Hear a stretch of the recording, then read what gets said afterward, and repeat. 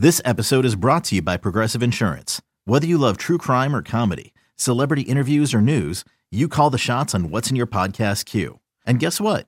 Now you can call them on your auto insurance too with the Name Your Price tool from Progressive. It works just the way it sounds. You tell Progressive how much you want to pay for car insurance, and they'll show you coverage options that fit your budget. Get your quote today at Progressive.com to join the over 28 million drivers who trust Progressive. Progressive Casualty Insurance Company and Affiliates. Price and coverage match limited by state law.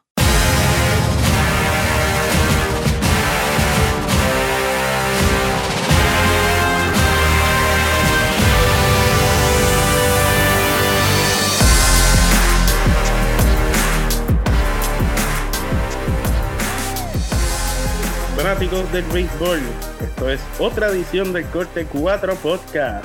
Cristian Fuentes con ustedes y conmigo está el dúo dinámico de Daniel Alfonso y Amanda Rivera. Saludos a ambos. Saludos Cristian, saludos Daniel. Ya estamos en Sprint Training. Saludos muchachos. Oye, esto del dúo dinámico, por fin, ¿cuándo lo patentamos? Muy pronto, muy pronto. Okay. Sí, en este momento, cada vez que lo diga, tengo que pagar por haberlo hecho. ¿Dónde está entonces? ¿Dónde están nuestras invitaciones a cenar? Por lo menos con eso. Estamos en un momento en el que nos acercamos al Opening Day. La temporada se acerca y se siente largo, sí, pero hay muchas cosas que le podemos sacar a esta espera del Spring Training. Recientemente en corte4.com se hizo una nota sobre eso. ¿Qué es lo más que nos interesa de Spring Training? Me gustaría saber de cada uno de ustedes. Amanda, por favor, que ha ido más Spring Training que yo. Mira, yo te diría que para mí lo más interesante es ver las nuevas adquisiciones. Y de hecho no estoy tan mal porque los resultados de la nota de Corte 4 lo que más votos tiene con un 50% es el estreno de esas nuevas adquisiciones. Precisamente. Es ver a esos jugadores con sus nuevos uniformes, ver cómo se acoplan, o sea, para mí eso es lo más interesante, aparte de que, no sé, se me hace divertido ver cómo también los fanáticos van a apoyar a sus jugadores en busca de ese autógrafo, en busca de esas firmas, o sea, de esas fotos, digamos. Así que está bien interesante. El Sprint Training es súper divertido. Entonces, pero tú dices, perdóname Cristian, pero tú dices, Amanda, lo que es interesante para ti. Para mí. Exacto, como fanática del béisbol. Como fanática del béisbol, o sea, cuando yo tuve, por ejemplo, una de mis experiencias así de las que recuerdo de mis años cubriendo Sprint Training, fue ver a Albert Pujols llegar a los Angels, a vestir a su uniforme a los Angels, ver cómo le quedaría ese uniforme a los Angels a Albert Pujols y ver cómo se adaptaría a ese equipo allá en Tempe, Arizona, el hogar de los Angels durante Spring Training. Y bueno, o sea, eso es por eso te digo que ver esas nuevas adquisiciones lo hace interesante porque, o sea, llevas todo, cuando entra la agencia libre, tú dices, ¿con qué equipo con quién firmarán? ¿Entiendes? Entonces ya cuando ya se acerca el Sprint Training, ya tienes esa oportunidad de verlos con ese nuevo uniforme, de ver cómo se acopla ese nuevo equipo, en fin, o sea, para mí eso es lo más interesante de Sprint Training y por eso dije que coincido con la mayoría de las personas que han votado en 4.com. Pues, habiendo dicho eso, en este Sprint Training, ¿qué jugador en un nuevo uniforme es el que más te interesa ver? Si hay un jugador que me interesaba, porque es pasado, ver el nuevo uniforme, ya lo vi. Se llama Mookie Betts. Ya lo vi. Entonces, eso es bien interesante. Entonces, a mí también me gustaría ver a Cafecito con los Rays, que tú tuviste la oportunidad de ir a Port Charlotte. I'm sorry, ya lo vi. Sí, me gustaría, primero porque pues los Rays es uno de los equipos con el que más yo visito durante la temporada y la personalidad de Cafecito para mí es única, es increíble. Así que verlo con este nuevo equipo, me encantaría, estoy loca por ir a verlo. Así que... Y muchos otros más, también o sea, quisiera saber con quién va a firmar Yasiel Puig para ver qué uniforme no va a usar, para ver si se va a hacer un recorte o se va a pintar el pelo a la pared con su nuevo uniforme, etcétera. Por cierto, hablando de pelo pintado, déjeme darle un breaking news. Yandy Díaz, el cubano de de los Rays tiene el pelo pintado de amarillo. No, ¿en serio? Así que eso vamos a tenerlo en Corte Cuadro seguramente en cualquier momento. A lo mejor está entre los premios que hacemos al final de año al mejor recorte de pelo. Así que prepárense. Prepárate, Amanda, a verlo cuando vayas a St. Petersburg. Vamos a ver. Está bueno eso. Entonces, Daniel, ¿qué es lo más que te interesa a ti observar en Spring Training? Mira, yo le preguntaba a Amanda si era una opinión de ella como fanática o si era lo que ella pensaba que le interesaban a los fanáticos. Porque, bueno, como ustedes dijeron, yo tuve la oportunidad de estar en Port Charlotte, en el Photo Day de los Rays. Y realmente, al no conocer los fanáticos, las caras de las nuevas adquisiciones, yo no creo que esa sea la principal razón por la que los fanáticos asisten al parque o asisten al Photo Day.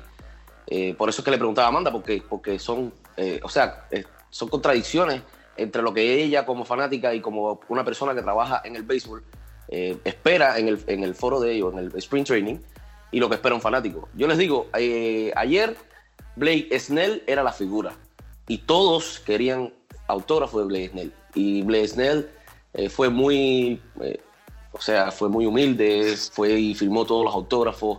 Les dijo a los muchachos, a los niños que estaban allí, porque es bien bonito ver a los niños cómo adoran a sus figuras en béisbol. Y le dijo a los niños, no se empujen, yo les voy a firmar los autógrafos a todos, así que tranquilos, no hay apuro, hay tremendo sol, hay tremendo calor, pero yo estoy aquí para eso. Entonces, esas son el tipo de cosas que uno ve en Spring Training que de verdad es bien bonito, como les decía. Pero a mí como fanático, exacto, a mí como fanático del béisbol, yo sí, o sea, no como Amanda en ver las nuevas caras, yo soy un poco más de esta onda de ver los viejos, de ver la gente que están con el equipo hace algunos años y ver cómo llegan al sprint training. O sea, digamos, ver cómo llega Miguel Cabrera, por ejemplo, si vienen in shape, o sea, vienen en forma, ver cómo llega Albert Pujols, ver cómo llegan estos jugadores que son jugadores franquicia, que son jugadores que han estado muchos años con el equipo. Eso para mí es lo más interesante de ir a ver al sprint training, además de verlos en acción. Es que tiene muchas facetas. Y de hecho, esto del lado de los fanáticos, hay gente que planifica con mucho tiempo el venir a hacer un viaje, por ejemplo, a Florida, para ir a ver los diferentes campamentos y venir a buscar firmas, venir a buscar fotos, no solo en Florida, también en Arizona. Entonces es como, para muchas personas, el sprint training es un ritual. Es algo que les gusta hacer en familia, esos papás que les gusta llevar a sus hijos a que vean a sus jugadores favoritos, a que disfrutan del deporte. O sea, es mucho, o sea, no hay como una sola cosa que podamos decir, no, porque es que vamos a ver los nuevos jugadores que el equipo firmó.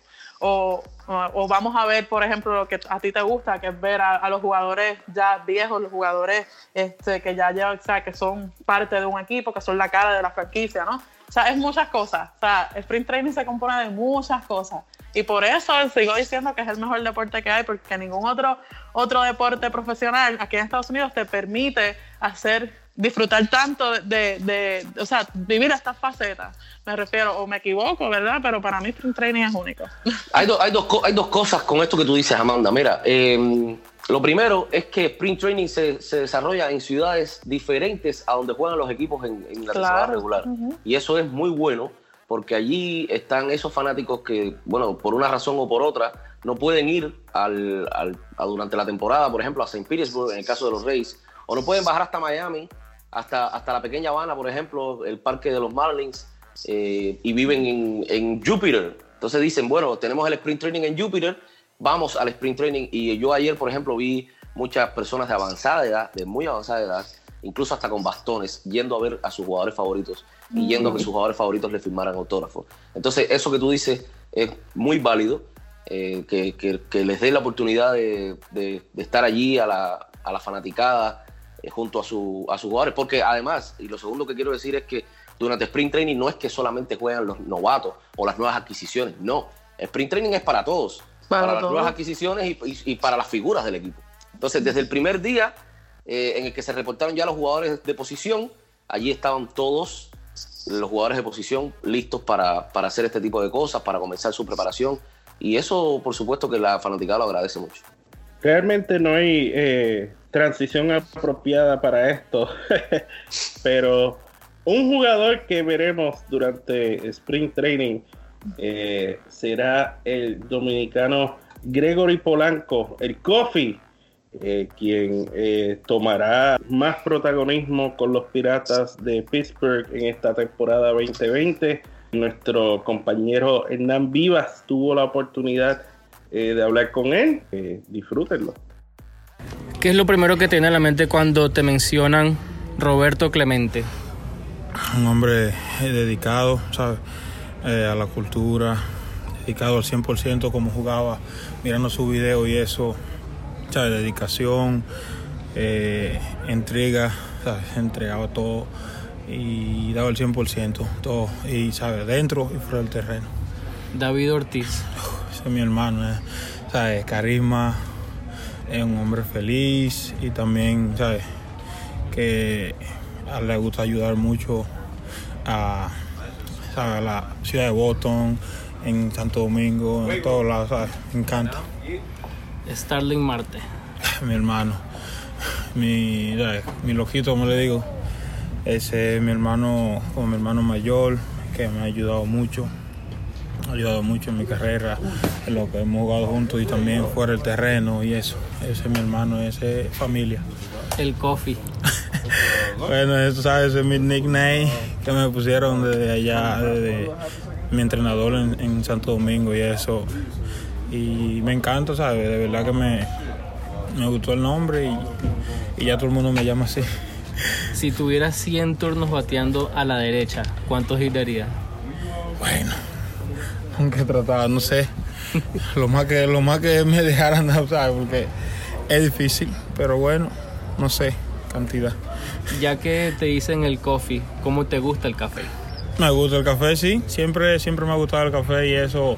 El sobrenombre no viene de porque me gusta el café y eso, pero siempre me gustó el café, sí. No lo tomo de que, pero sí tomo. Si pudieras enfrentar a un lanzador legendario del pasado, ¿a quién sería y por qué? Pedro Martínez, ¿sabes? De verdad quisiera ver, vivir esa experiencia, ¿sabes? De la racing fastball y eso, de la bola rápida que se le subía y esos lanzamientos, un tipo agresivo que de verdad me daba mucho gusto verlo lanzar y eso. Entonces, claro, sería una buena experiencia para mí. Bueno, ahí tuvieron al Coffee. Amanda tenía una duda sobre el origen del apodo del Coffee, ¿cierto, Amanda? La tenía, eso es así. Pero tú te encargaste de aclarármela, así que bueno. Bueno, pero para los que se queden con la duda, porque el Coffee no lo explicó en esta ocasión, pero hace un año nuestro colega Edwin Feliciano lo entrevistó y él explicó que el Coffee viene de cuando él entrenaba en Dominicana con el Nietzsche, que es como le dicen a un entrenador allá, muy famoso, que además fue entrenador de Juan Soto, que le dijo que había otra persona que le decían el café en español. Y entonces él dijo, bueno, mira, yo acabo de llegar de Estados Unidos, así que tú vas a hacer el Coffee. Y así se quedó Gregory Polanco, el Coffee. Lo que sí no entendí es si toma o no toma café. Y cómo le gusta el café tampoco. No lo explicó. Pero bueno, Hay que decirle al Coffee, por favor, aclárame esa. Hay que decirle al Coffee que nos explique en la próxima ocasión que hablemos con él si el café le gusta fuerte, como me gusta a mí, por ejemplo, el café cubano, o si le gusta americano, o si le gusta latte, o como le gusta. A mí me llamó la atención las palabras bonitas que tuvo para Starling Marte. Y claro, no va a cómo no las va a tener, ¿verdad? Ya que ese fue quien esencialmente le enseñó, fue como que su mentor, y ahora Marte fue intercambiado y ahora es Gregory Polanco el que toma las riendas en ese outfield de los Piratas. Así que por lo menos yo veo que posiblemente tenga un buen año. Yo espero que sí. Luego de que regresó de la lesión el año pasado, se vio bien, a pesar de que regresó al final de la temporada. Y ahora que tú dices sobre el outfield, vamos a ver cómo le va con mi compatriota Guillermo Heredia. Ahí se lo mandé para que se lleven bien. Exactamente. Bueno, con esto culminamos este primer segmento del Corte 4 Podcast. Pero no se muevan, que tenemos mucho más para ustedes.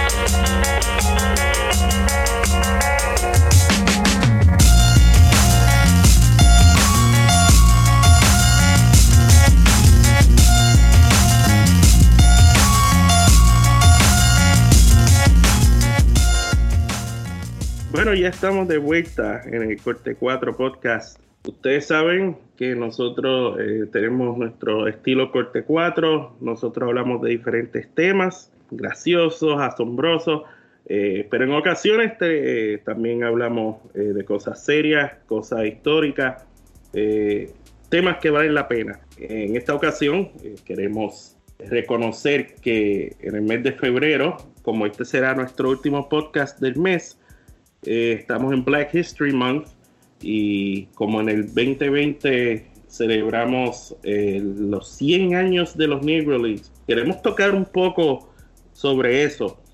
Y para ayudarnos a hablar un poco sobre eso, tenemos en línea telefónica al autor, historiador y un muy buen fanático del béisbol. Estoy hablando sobre Jorge Colón Delgado. Saludos, Jorge, gracias por estar con nosotros. Saludos, un placer para mí. Para empezar, hablando un poco sobre el impacto que los latinos tuvieron en los Negro Leagues en cuanto a jugadores que quizás participaron y el rol que tuvo las ligas invernales también en la aceptación de jugadores negros que eventualmente llegaron a las grandes ligas. Sí, pues como dices correctamente, son dos vías.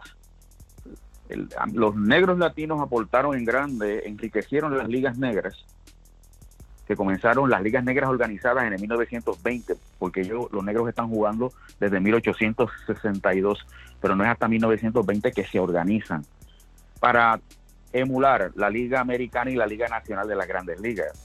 Entonces, desde 1920 llegan también los negros latinos a las ligas negras, la mayoría de ellos cubanos, por la proximidad del continente de Cuba al continente de los Estados Unidos.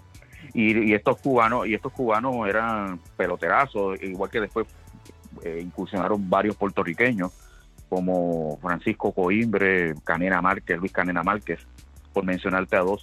Entonces enriquecieron el béisbol de las ligas negras, pero lo que se ha hablado muy poco es cómo América Latina ayudó a las ligas negras, a los peloteros de las ligas negras, y me explico. Cuando se acaba la temporada de las ligas negras, la mayoría de los peloteros afroamericanos y los mejores iban a Cuba, iban a Puerto Rico, iban a Venezuela a jugar en los torneos invernales, e enriquecieron mucho esas ligas. La Liga de Puerto Rico, el éxito de la Liga de Puerto Rico se debió en gran parte a la incursión de los negros americanos en Puerto Rico, en nuestra liga. Pero también está la parte social. Cuando todos esos negros llegaban a Cuba, Venezuela y a Puerto Rico, era un trato totalmente distinto a lo que ellos estaban acostumbrados a recibir en los Estados Unidos. Porque una vez llegaban a suelo latino, podían quedarse en cualquier hotel, entrar a cualquier sitio, cualquier baño, cualquier restaurante, andar con personas blancas, y nadie los estaba señalando ni juzgando ni criticando. Era permisible todo eso, porque aquí nunca en América Latina hubo segregación racial. Y entonces yo me pongo a pensar ahora con esto del centenario, yo digo, caramba, tú sabes lo que tú estar 3 meses jugando béisbol invernal en el América Latina, que tú puedes tener todo tipo de libertad, que te tratan como lo que eres, un ser humano, como te deben de tratar en todas partes del mundo, y que se está acabando la temporada y que ya mañana regresas a los Estados Unidos, donde te prohíben, en el sur le prohibían todo, porque todo estaba segregado. Tiene que ser una preocupación, un dolor como ser humano. Tú sabes que en un sitio como Puerto Rico, como Cuba, como Venezuela, como México, tú podías comportarte, ir, tener la libertad, y de momento ya cuando se acaba la temporada regresar a tu realidad, y es el trato, ese trato hostil, tan solo porque la piel tuya era de color negro. Aquí en Puerto Rico nosotros éramos locos con los negros, eran nuestros héroes. Tú tienes el caso de Willard Brown, que fue uno de los mejores peloteros negros en las ligas negras y en Puerto Rico, y está en el Salón de la Fama del béisbol. y Willard Brown lo invitaban a la fortaleza, a la casa del gobernador, y hay fotografías 2 o 3 veces. Yo estoy seguro que Willard Brown jamás pisó ninguna mansión del gobernador en Estados Unidos. Así de héroes eran. Cuando Jackie Robinson venía a Puerto Rico, se hospedaba en el Caribe Hilton. Ese era el mejor hotel que había en aquella época y todavía hoy día. Y lo llevaban a pescar mar adentro. O sea, eran héroes. La gente, cuando nosotros teníamos un programa que se llamaba El Pelotero Estrella, que era los sábados, y era en el Teatro Paramount, y habían personas que como no podían entrar porque estaba lleno el teatro, se quedaban afuera debajo del sol, esperando 2-3 horas para simplemente, cuando salieran los peloteros, ellos poder verlos y tocarlos, a los peloteros negros. Así era que Puerto Rico trataba a los peloteros negros, y estoy seguro que también así fue en Cuba, en México y en Venezuela. Y esa es la parte, yo creo, más importante, y es una parte que no se ha analizado ni se ha hablado mucho de ella. Jorge, te habla Daniel por aquí. Bueno, hola, cubano, tú sabes, siempre acá en el corte 4 trato de hablar un poquito sobre los peloteros cubanos, y gracias que has mencionado el impacto que tuvieron los peloteros cubanos en las ligas negras. Yo quería preguntarte, porque bueno, desgraciadamente no tuve la oportunidad de vivir en esos años. Nosotros somos bastante jóvenes, nosotros somos parte de los millennials. Y entonces, bueno, te repito, agradecido que estés acá conversando con nosotros. Quiero que nos hables o que me hables un poco sobre el impacto de Martín Digo, el inmortal, exaltado al Salón de la Fama de Cooperstown, y de José de la Caridad Méndez, si tienes algún otro detalle, porque son de los peloteros cubanos que más escuché yo mientras vivía en Cuba, y que desgraciadamente no tienen el reconocimiento que deberían tener en nuestro país. Sí, mira, Martín Digo está considerado uno de los peloteros más completos en la historia del béisbol, y digo béisbol general, grandes ligas, ligas negras y ligas invernales. Era un hombre que dominaba todas las posiciones, está en el Salón de la Fama del béisbol. José de la Caridad Méndez, tremendo lanzador, el diamante negro, también está en el Salón de la Fama del béisbol, reconocido en el 2006, en aquella elección especial de 16 jugadores de las ligas negras. Cayó esos dos. Y otro cubano, Cristóbal Torriente, que era lo que llamamos nosotros un slugger, que también tuvo destacada actuación en las ligas negras. Los 3 cubanos, 3 de los 16 fueron... y Alejandro Pompey, el promotor, también es de Cuba. Así que 4 de los 16 que entraron en la elección especial del 2016, del 2006 en Salón de la Fama del béisbol son cubanos. Pues qué bueno, qué bueno. Yo realmente quisiera que en mi país se le diera mucha más promoción a este tipo de historias, a este tipo de informaciones. Hay una historia muy curiosa que se dio entre el dueño de los Dodgers y Jaime Jarrín, no sé si la conoces, sobre una conversación sobre Martín Digo. En algún momento, hace algunos años, Al Campanis le dijo al narrador Jaime Jarrín: Jaime, el mejor pelotero que he visto en mi vida es Martín Digo, pero nunca llegó a las grandes ligas. Después de Digo, colocaría a Roberto Clemente por encima de Willie Mays. Esos son los 2 mejores jugadores que he visto en toda mi vida. Y eso nos dice mucho sobre la calidad de Martín Digo y, por supuesto, de Roberto Clemente, ya que estamos hablando de peloteros latinoamericanos de raza negra.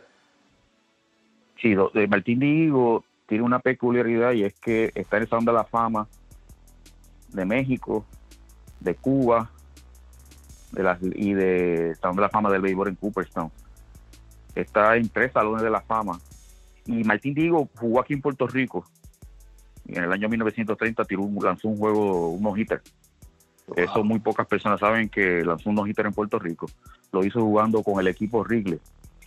Y son peloteros que han trascendido. Martín Digo pasa el tiempo y la gente sigue hablando y hablando y hablando.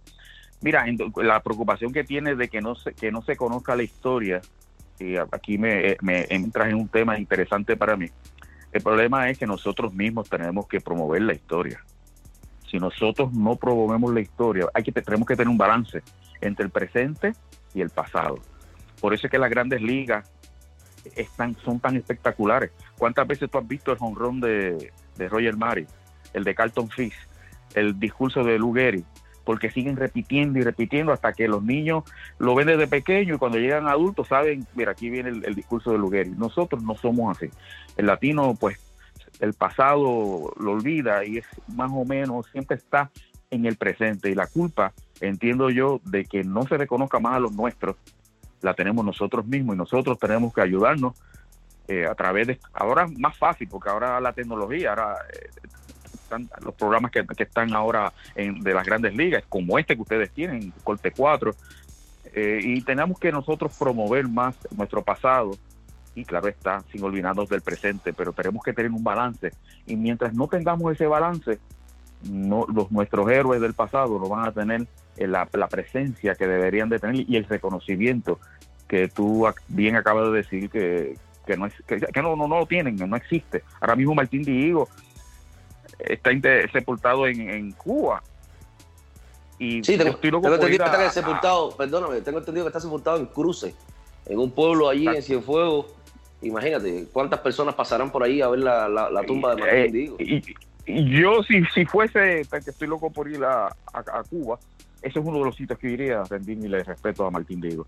Y entonces, pero tiene que salir de Cuba, y tiene que salir de las personas fuera de Cuba que digan, visiten a la tumba de Martín Dihigo. Así que nosotros todos debemos, los latinos, de igual forma que hizo Roberto Clemente en defender los derechos de los latinos cuando llegó a las Grandes Ligas, nosotros los periodistas, historiadores, investigadores, tenemos también que promover la historia nuestra en el béisbol, porque es una historia bien importante y que ha enriquecido las ligas negras, el béisbol organizado, las ligas menores y las Grandes Ligas. Y tienes mucha razón, Jorge, en lo que dices sobre la tecnología, y lo encuentro un poco irónico, porque hemos perdido un poco eso de promover más la historia de esos tipos de figuras, considerando que ahora tenemos más tecnologías que nunca para conocer sobre ellos, porque si tú eres un niño puertorriqueño, ejemplo mío, si tú eres un niño puertorriqueño, un niño o una niña de 10 años, no conoces a Roberto Clemente, lo único que tienes que hacer es entrar a Google, escribir Roberto Clemente y vas a encontrar toda la información que tú necesitas. En el caso mío, pues cuando yo tenía mis 10 años, Roberto Clemente era un sujeto de una clase en la escuela de estudios sociales. Él era una de las figuras ilustres que estudiábamos, que ahora más que nunca es cuando uno tiene los recursos y las herramientas para educarse sobre esas figuras. Ahora es más fácil, como bien dices, pero inexplicablemente no sé por qué la gente no busca, y hay que dárselo todo digerido, como uno dice, ¿verdad? Porque no quiere, y tan fácil que es en Google. Tú pones en Google el nombre y salen tantas y tantas noticias de la persona que estás buscando, ¿verdad? Pero pues nosotros tenemos, ustedes 3 y los otros 3, yo, aquel por allá, somos educadores más que nada, y nosotros tenemos la responsabilidad de educar, y debemos, hasta que Dios nos llame, seguir educando, porque esa es la labor primordial, llevar la noticia pero también educar. Sí mismo es, muy bien dicho, Jorge. De verdad que agradecemos toda tu información, todo lo que conoces para nosotros en este tipo de temas. De verdad que es un placer siempre. Sí, para mí también. Cada vez que me necesiten para el tema que sea, yo estoy a la disposición de ustedes. Y con esto terminamos el Corte 4 Podcast. Agradecemos que hayan escuchado este episodio. Recuerden seguirnos en corte4.com. También pueden seguirnos en Twitter @corte4. También pueden seguir a las mayores en Facebook, Twitter y en Instagram. Con mis compañeros Daniel y Amanda, yo soy Cristian Fuentes y este fue el Corte 4 Podcast.